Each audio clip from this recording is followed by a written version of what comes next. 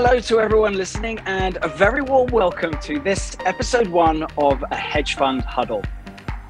My name is Jamie McDonald and I was a hedge fund manager at SAC Capital, now Point72, for many years, both in London and New York. Now, here I am working with the fine people at Definitive, a London Stock Exchange Group business, helping to put together useful, relevant, and dare I say it, fun content that can be enjoyed by experts and newcomers alike. So each episode in this series is going to uncover some area of the hedge fund world that we hope you find interesting, because for far too long, hedge funds have lived under this veil of mystery. And today, we begin to demystify each part by peeling back the onion and seeing what's really going on behind the scenes. Now, today, I am delighted to have on the show two ex-co-workers, colleagues, and friends, Ramel and Alistair, who will introduce themselves shortly. And today we are going to be turning hedge fund content on its head. We're not here to necessarily brag about our victories. This episode is to find out what happened when Harmonic Capital, the hedge fund that Alistair and Ramel were running together, had to close its doors and return money back to investors. A very difficult thing to do. So what happened? What went wrong? And what lessons did you learn? Well, let's find out now as we welcome Ramel and Alistair to the show. Ramel and Alistair, welcome. Hi, Jamie. Hi, Jamie. Thanks for having us on. Great to have you on. So, Ramel, let's start straight away with you. Could you just give us a bit of background about yourself, but up until the point where you decided to take over Harmonic? Sure. So, Ramel Karam, I'd spent a large part of the last 24 years of my career in the buy side and predominantly in trading. My career started in 1998 as a small futures and options broker. I then had a 3-year stint at Man Investment Products working for one of their incubator funds before I joined Harmonic Capital in 2003. I was a junior trader there. When I first joined, I think I was employee number 4 or 5. I basically grew with the fund. I took on new challenges as years went on. I embraced the electronification of markets. I'm kind of that old. I developed a range of tools to make our trading and functions more efficient. And away from trading, really, I saw Harmonic as my baby also, even though I wasn't a partner. So I got increasingly more involved in other areas of the business. And so basically over the 14 years I was there, I grew from a junior trader to senior trader to head of trading to partner. And then in 2015, I was working very closely with the CEO at the time. One thing led to another. And I led the 5 other partners through a management buyout. And as a consequence, for my sins, I was appointed CEO in 2016. In terms of highlights, really for me, it was the personal growth. Throughout my time at Harmonic, I was continuously learning, growing, developing, and I enjoyed every last minute of my time there, even through the really challenging times, which led to its closure in 2018. But I'd say one of the kind of my fondest memories of my time at Harmonic is basically working with the phenomenal individuals. The team we built there was really something else, super driven, professional, unbelievably loyal. And really, it was nothing but a pleasure to work with the team that we built there. Well, before we go on to Alistair, what's incredible from what you just said is that you do have such fond memories of being there. So you must have had a great amount of respect for the people that you work with. Yeah, absolutely. Like I said, I went from junior trader, learning from the people around me, and we all added a certain something to the pot, really. And every single person was just super, super loyal, even through the toughest of times.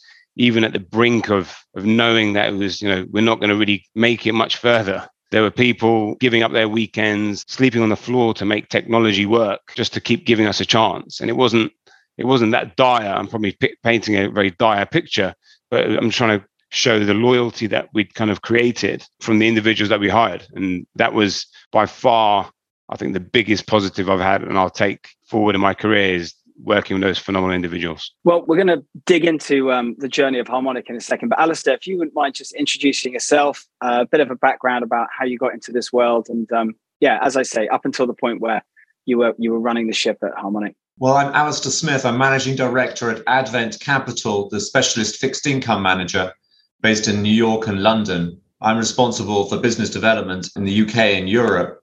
I started my career many years ago in 1992 working for the Man Group. And since then, I've worked for various different institutional money management firms, one being Man for many years in London and Switzerland, but also for Polar Capital, Aspect Capital, and a few other really great firms. And I landed at Harmonic Capital in 2010, there to lead their distribution and to grow their institutional clients. That was our focus.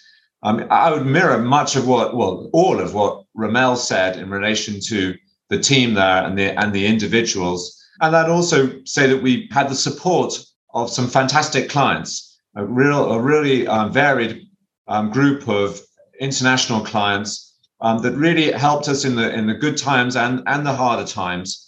And we really saw it as a partnership working with them. And even when we came to decide to close the business, up until that point, they were super supportive. And I feel that is probably one of the most important things, seeing your clients as a partner in your success rather than perhaps as just a source of revenue. And that's what I've carried on through Harmonic and through on to Advent Capital as well. And I should just actually say, maybe people don't know Advent Capital as a firm, but it's a specialist fixed income manager. And we are very well known for our convertible bond strategies, long only and convertible arbitrage. So I've moved from the world of quant to the world of convertibles, which has, again, been interesting. And one of the fantastic things about this business is that you can move from one thing to the other. Well, Alistair, if we can stick with you then, you say move from quant to the fixed income world now. So what was the business model of Harmonic, prior to 2016, prior to the mid-2010s? And how was money raised?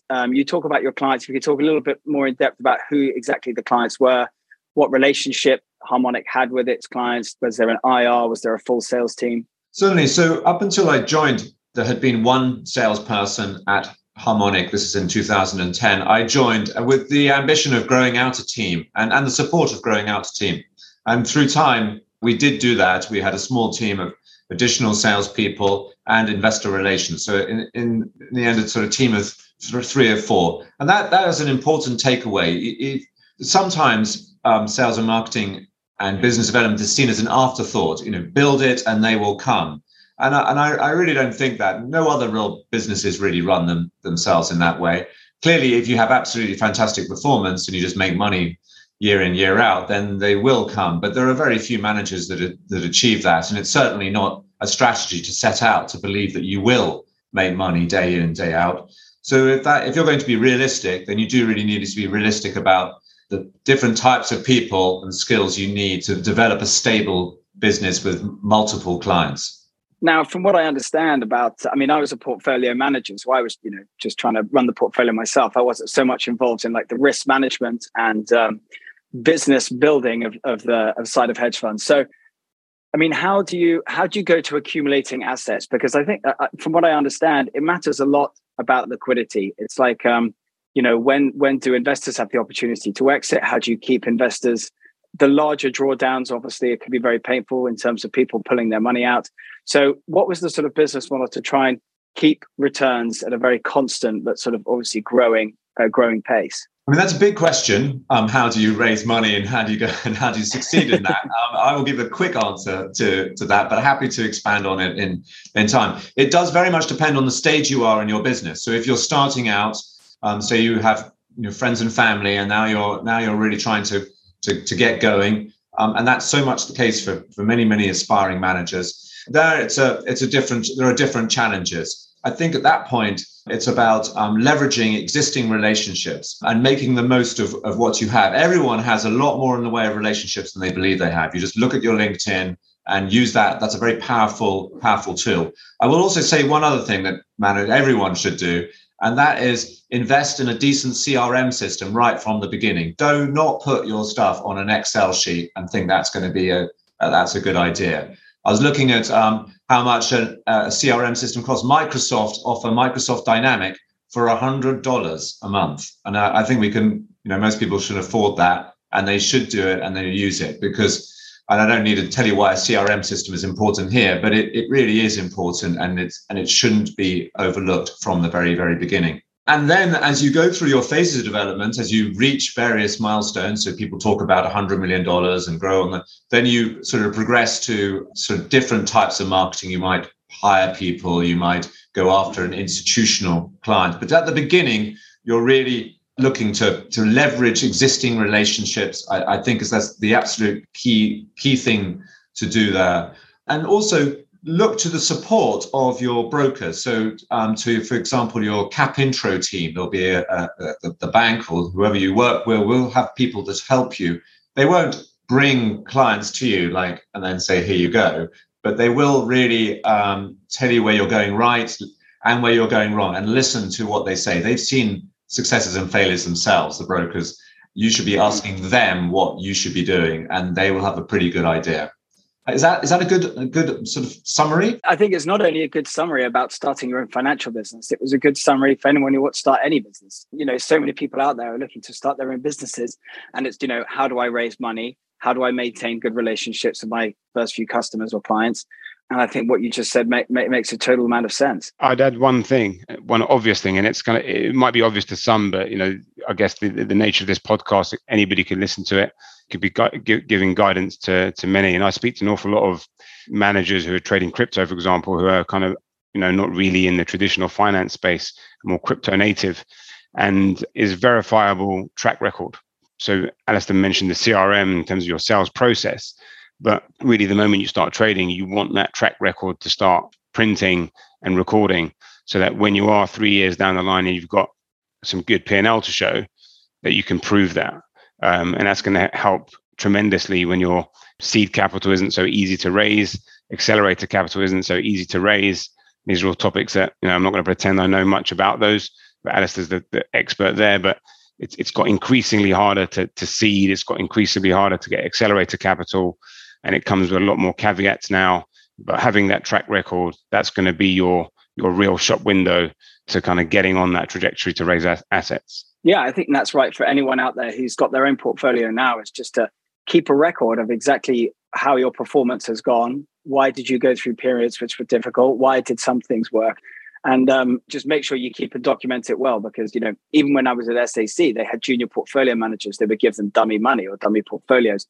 Build up a track record, build a level of confidence before you start trading the bigger numbers. So, Ramel, I did want to ask, moving forward to the day itself, when I think, as you told me before, you went out for a coffee and thinking that maybe it would be crazy to buy the company out and get together. But then you came back and thought it was a great idea. So why don't you talk me through your thought process there? Yeah, so it was actually Alistair's fault. So we sat around the table and we had just basically, this is a point I wanted to raise later, maybe succession planning, but we were going through a long process planning the succession of our CIO. Can you just remind me, who was it? It was David and Richard that started the company in 2002. Yeah, so the three people that launched the business was Richard Noble, I think he left in 2006, Richard Conyers, ex-Aspect Capital, and David Pendlebury as well was also ex-Aspect Capital. Richard was the CIO, sat over that responsibility right through to 2015. During the last years there, he was less engaged in the day-to-day and had kind of handed over the day-to-day running to the investment team.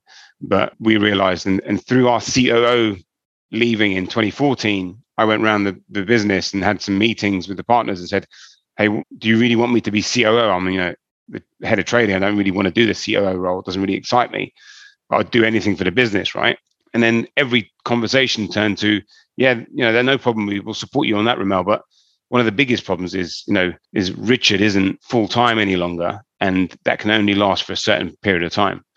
And so that was the repeated conversation over and over again.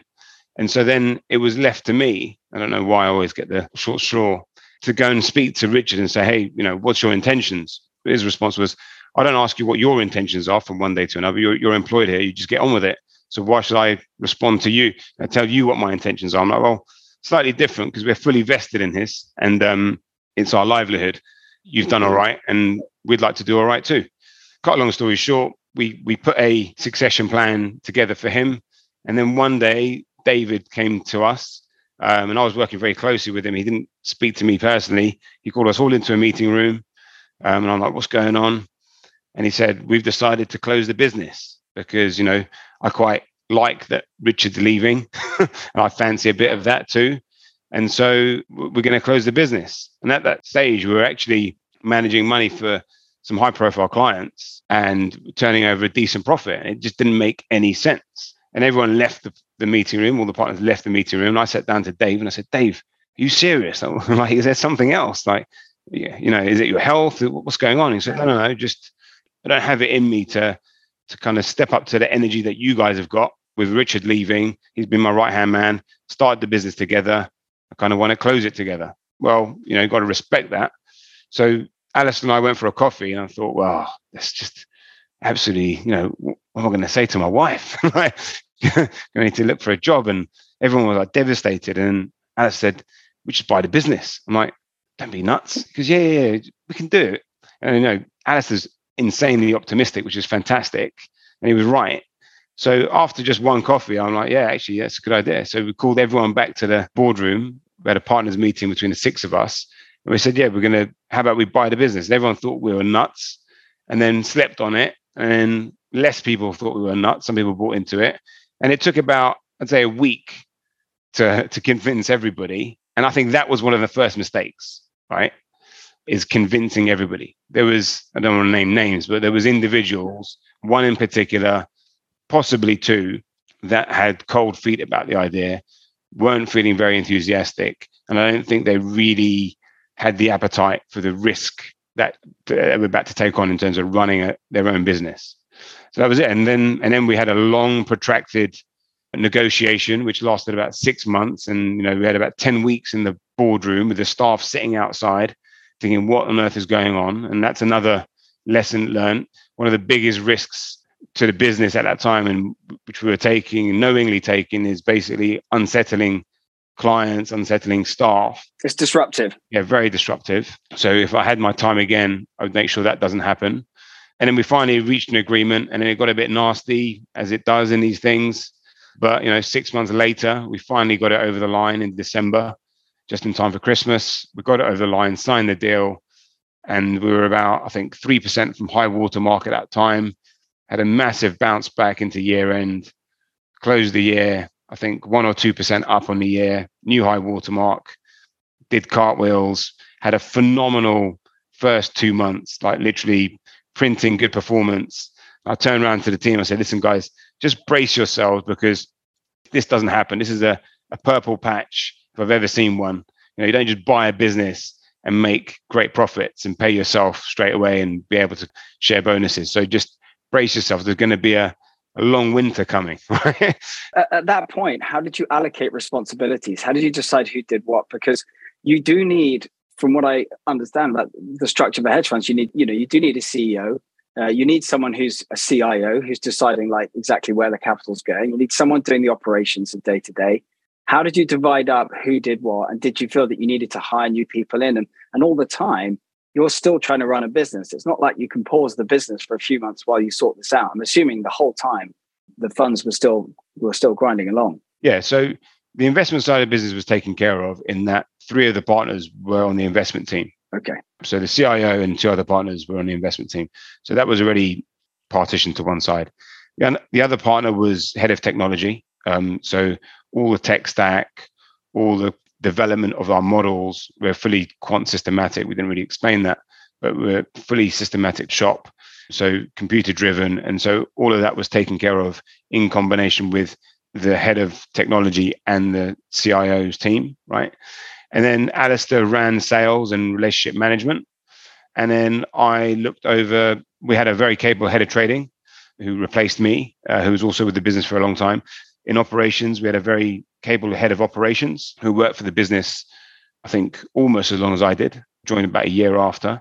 And then a head of finance and head of compliance were, again, very capable people. Prior to actually the buyout, we did actually hire a COO. So we felt that we needed to fill the gap of hiring a COO. And we were doing that because we just felt you need to have a COO. And we weren't driven enough to make a decision on actually choosing somebody who should have been, would have been more than capable of doing it. We hired the wrong person. He was actually a very able person, but he came in and realized that he's leading ops, he's leading legal and compliance, and he's leading finance. And between the 3 of those individuals that he was leading, they were all super capable, and it wasn't really much left for him to do. So it wasn't much of a role for him. So what was actually really detrimental was the fact that we hired someone, paid all the money for hiring fees, paid a salary for 3 months, and then he resigned after the 3 months were over. And that cost us. It cost us money, but also cost us a bit of respect with our clients, because we had to put our hands up and say we made the wrong decision. Now, most clients are actually very understanding, and when you come out with it and say, look, we felt we needed this person, but actually we don't because everyone's capable enough. Okay, fine. They knew our business pretty well, but the advice that we got from them was, in future, make the right decision for the business. Right? You know your business better than anybody else does. Don't just kind of do a box ticking exercise, which I think we were guilty of. So, Ramel, you spoke about that the start of your run post taking over the company. As you look back, you called it a purple patch, but to what extent was it luck, and to what extent was it skill? It was a lucky period in time, and so it wasn't down to any one of our abilities that we managed to make money during that period. So it was fortunate. I wouldn't say it was lucky. It was just fortunate that performance came in around that time.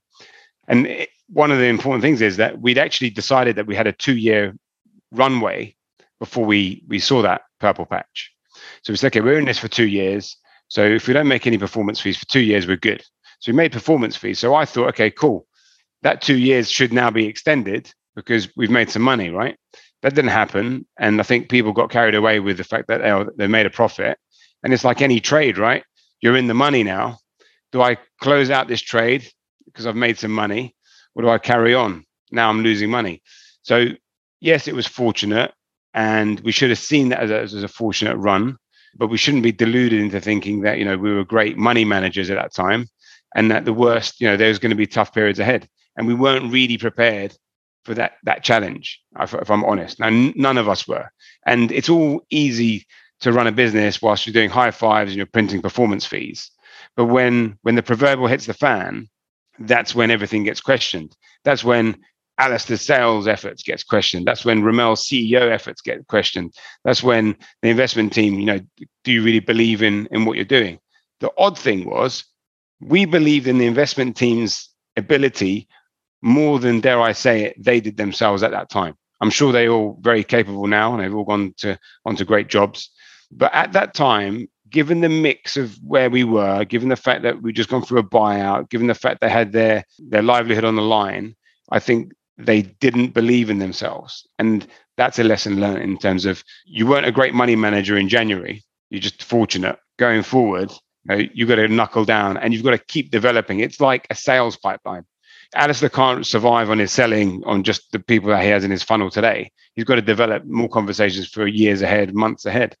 Similarly with systematic investing, your models today may perform today, or they may have performed in back testing, but they may break down as the interest rate environment changes, as we're seeing today, right? Those models may not perform. And so you've got to be coming out with new ideas, look at new asset classes, look at different asset classes that we've not traded before. We never traded equities, for instance. We didn't trade anything in options. So, look at other things that we can apply our knowledge and our expertise to, because you're not always going to be lucky.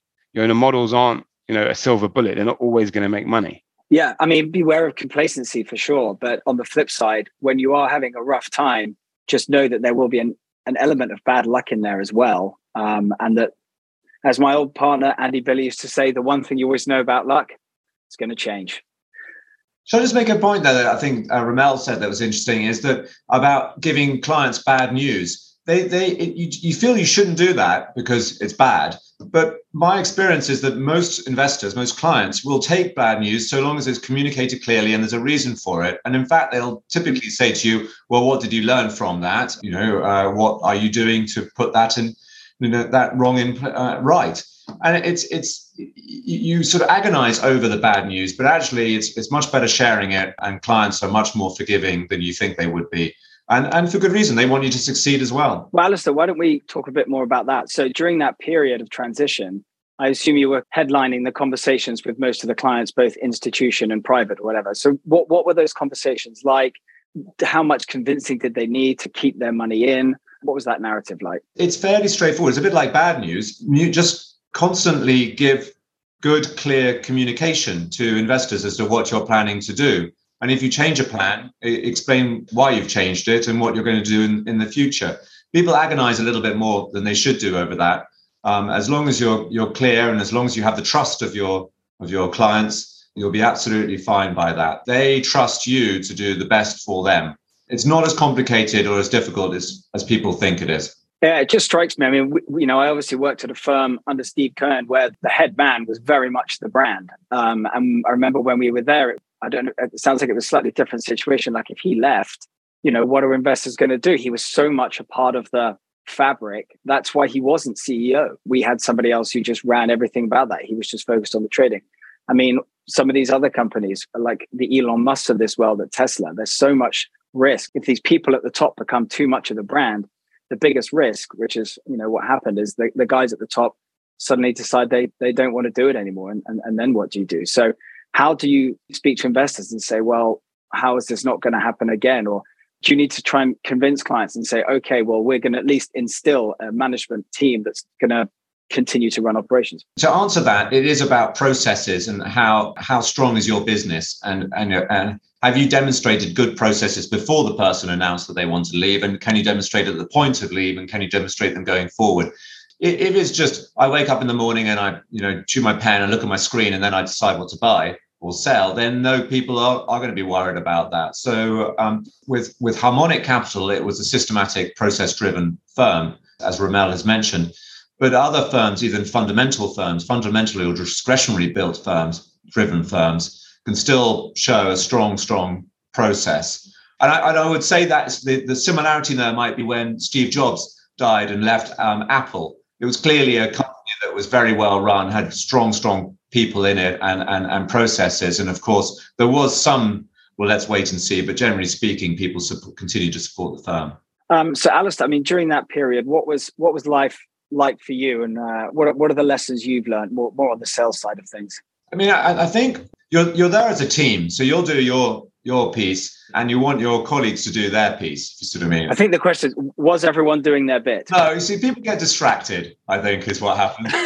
Everyone thinks they can do sales and marketing. How hard is it? You just pick up a pitch book and you just talk to it. You tell the person what's going on. And of course, it's not like that at all. And there's a process to it. And you're not just telling people, you're trying to bring them into partnership with you. So I think that many people in the team got distracted, not just in my area, but in other areas. And so I think one of the failures of Harmonic was not focusing on the primary purpose, and that is to make money. And I think that would be my big words to anyone starting this firm. You are there, you're an absolute return manager. You're there to make money. And that should be your beginning, middle, and end, and not to be distracted and get other people to do things if that's going to distract you from your main task. And I think we saw a little bit too much of that. I also think that you need to adapt as well. You know what you're good at. You've spent maybe 10 or 20 years developing that. And then you think you're going to exercise that as your own firm. And that you must do, but you must also learn to adapt. So if other opportunities come along, so fast trading opportunities or new markets come along, you must have the courage of your own convictions to pursue those opportunities, those profit opportunities. And I looked at Advent Capital, where we specialize in convertible bonds, and our founder and CIO, Tracy Maitland, he has an absolute dedication to doing the best and making money for our clients. And I really learned from him and our firm and see perhaps where we went wrong with Harmonic Capital. One thing you said, Alistair, there, which Ramel, I'd love to ask you, is when it comes to outsourcing, how do you know what to outsource and what not to outsource? How do you balance that decision? Look, I think the first thing I'd say is the opportunity for outsourcing has moved on a great deal over the years, right? So we're talking back, if we look back 10 years ago, an investor would want to come in and see a 10-year lease to make sure that you're not going anywhere. Whereas now, working in a serviced office is totally fine. And then, if you're just starting out, do you need to hire a very expensive compliance person or a very expensive COO? Is that the best place to spend your money? Or do you need a part-time resource? And there's lots of, businesses out there that are providing this. And then in tech stack, especially, that's moved on a great deal. Gone are the days when Cantab would parade their clients through the office to see all the flashing lights, right? Everyone aspired, I want a room full of flashing lights. So the ticker tape going across the ceiling. Yeah. Yeah. Gone are those days, right? And that's now, you can put so much into the cloud, and it's more efficient. It's actually a better use of your capital in terms of your own personal money, not to buy all these servers and have them sitting there redundant. Use what you need. And so you got all that, and it just makes sense. It allows you to be nimble. And then a lot of the solutions that you might use. So Harmonic, at one stage, we kind of started describing ourselves more of a technology firm than a hedge fund, which was a clear example of the distraction, right? We started out to manage money and make money for clients, not to become a technology firm. And so, being proud of all the tech that we built was one thing. It was great and it was impressive to clients, but that's not going to raise more money. That's not going to get the investment in. It's not going to double the allocation to us. What's going to do that is running the money well, focusing our efforts on the right things, and turning over a profit, making alpha. So Ramel, I mean, a bit of a private question, but during that time period, with more responsibility comes greater expectation, comes greater stress, I imagine. How did you cope with that? Whether it's like balancing private life and work life, were there moments where you thought the stress is getting too much, and how do you sort of cope with it? I'll tell you what, he shouted at everyone all the time. That's not true.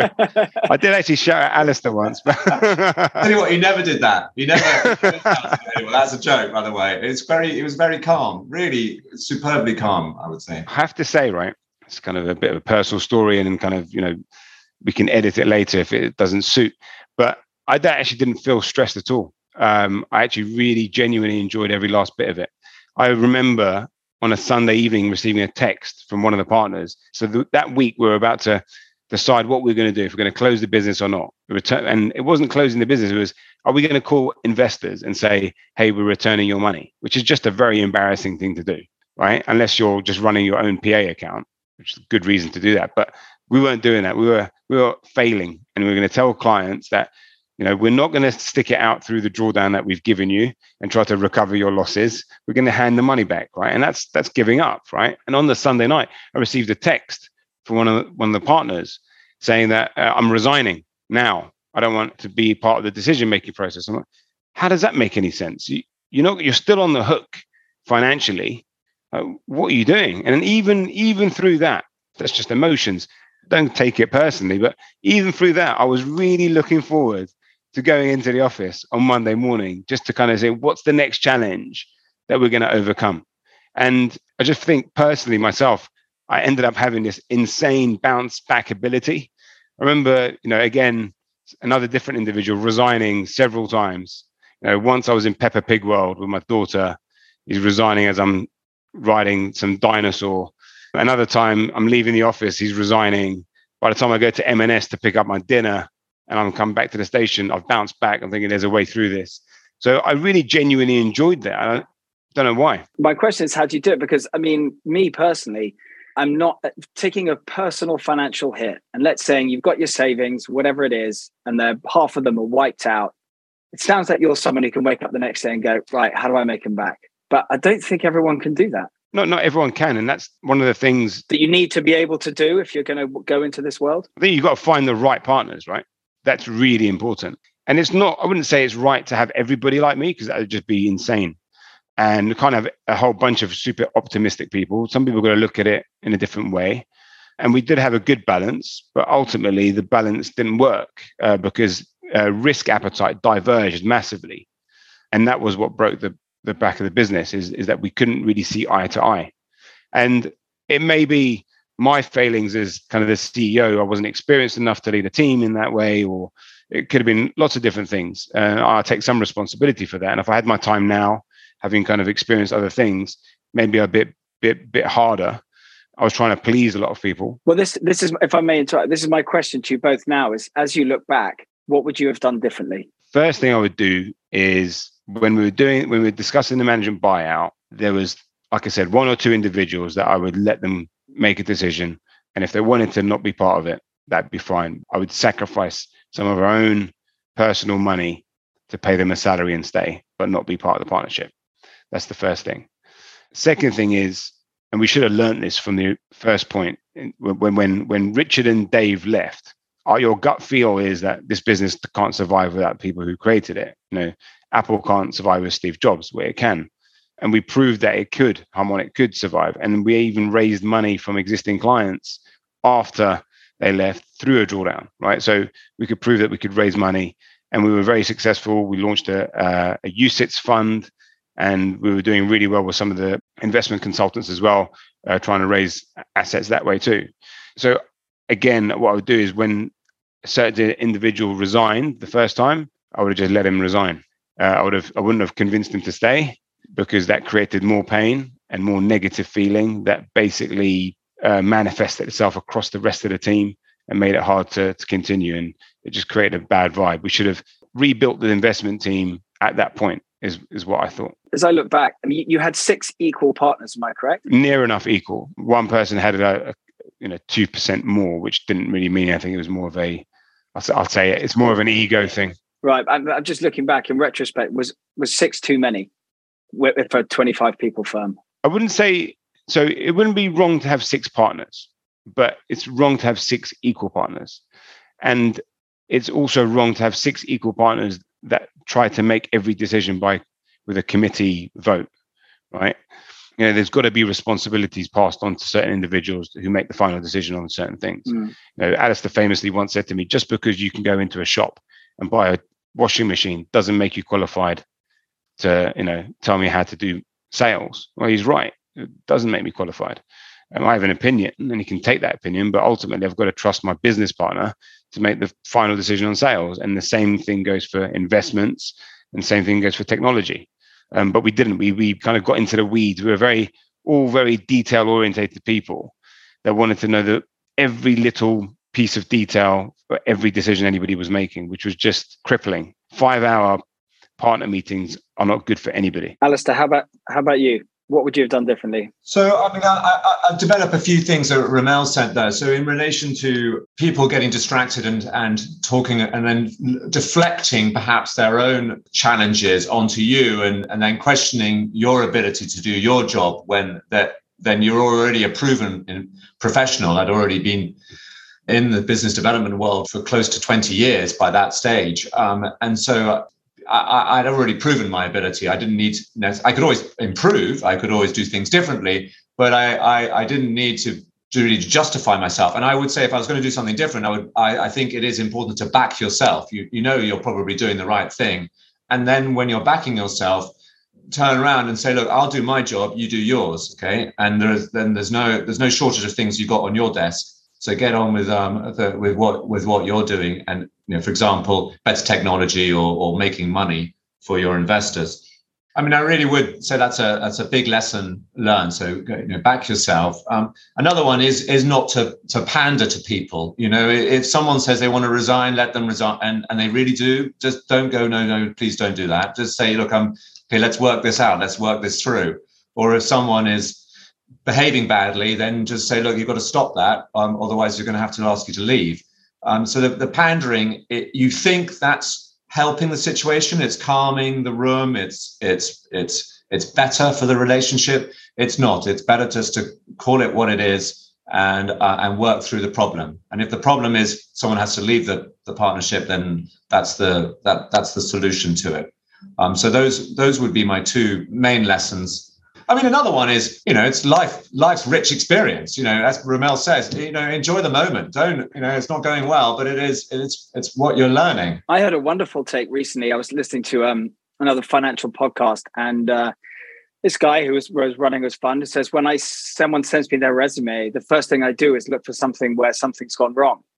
And I'll ask them about that. Like, what went wrong and what did you learn from it? Yeah. Because it's true. I mean, that's one thing that, life does is you've got to use these road bumps as hurdles to propel you higher. And learning from mistakes is just such a big part of business. So, that's obviously a great takeaway from what happened here. My teacher says to my son, let setbacks be jetpacks. Really? That's good, isn't it? That's better than that's the better one. The humps turning into, I should have used that. Okay. I've got my next tagline. So let's just talk about life today, if we can. The world of hedge funds and how it's sort of changing. What do you think's happening in the space? Is it a growing asset class as people look for greater diversification? So the business models of hedge funds changing materially from how they started, and they still haven't been around a huge amount of time. I mean, 3 or 4 decades. But how would you answer that, Ramel? I think I'll kind of defer to Alistair in a moment, but from a kind of business model perspective, it goes back to that outsourced resources that you have now. I would say, we went through this period where, every year there'd be a new publication saying it's now going to cost you X hundred million to launch a fund. Now it's going to cost you 150 million to break even to run a business. And then I think the cost started coming down because people started leveraging the outsourced services, be it technology or being individuals, right? So I think the business model there has changed for the better. It allows people to launch themselves, be more nimble, and really focus, outsource everything that is necessary to be outsourced that investors need to a credible team, to then you focus on alpha. So that's a good thing. In terms of asset raising, I think I've mentioned before, that got increasingly harder. As we dipped down and we wanted to try and raise some capital for one of our funds, we realized that seed capital was no longer seed capital. It was really kind of accelerator capital, and accelerator capital was no longer really accelerator capital. It was, late stage investment of some sort. So that's harder. But I think the rest of it, in terms of the current environment, I had aspirations to get to the buy side again. That's disappeared. But Alistair's still very much in the space. So Al? It's still an exciting business to be in, active management. And I think that to some extent, the pendulum will swing back to it. These markets are active manager markets that we've got at the moment. I think we tipped into more money being passively managed than actively managed not very long ago. And again, I think that's more opportunity for active management. And the opportunity, as you said, to find partners to help you get off the ground and going is increased. You don't need to do it to get all yourself, and investors are not expecting you to do that. They're really looking for your ability to do something different from them that they can't just buy off the shelf. There's always demand for that. And then one lesson learned, one other point which I think is still important now is finding a partner. It's fine to try and find a supportive partner to help you grow your business. I think so many people think it's better to have I'll do it myself. I'll show them I can do it myself. I think having a stable institutional style or a family office, or anyone really that can provide, that you've perhaps sold a quarter of your business to, or maybe even more, who then helps guide you as a sort of bedrock, is massively valuable. And I would always, from my own experience, would always encourage people to find a good partner, however much you think that might cost you. It is always better to have a smaller piece of a bigger pie. Smaller piece of bigger pie. I'm writing that down. That's me from a dietary point of view as well. Alistair, Ramel, it has been so great chatting with you. I wanted to say a big thank you for opening up your hearts and minds and talking us through what must have been a very challenging point in your career. There's a lot of key takeaways I thought I might remind listeners. Outsourcing is a very important part of a startup business. It sounds like now is actually a great time to do it, with so many tech platforms offering good budgets for outsourcing, which means you don't get distracted. Adapt where you can. Not only trust your partners, which is what Alistair was saying, but find the right stable partner to support you. Let them do their job, and they get them to let you do yours. And ultimately, which I think is one of the main conclusions, is I forgot the jetpacks one now. Let setbacks be jetpacks. There we go. Exactly. I wanted to make sure I got that in.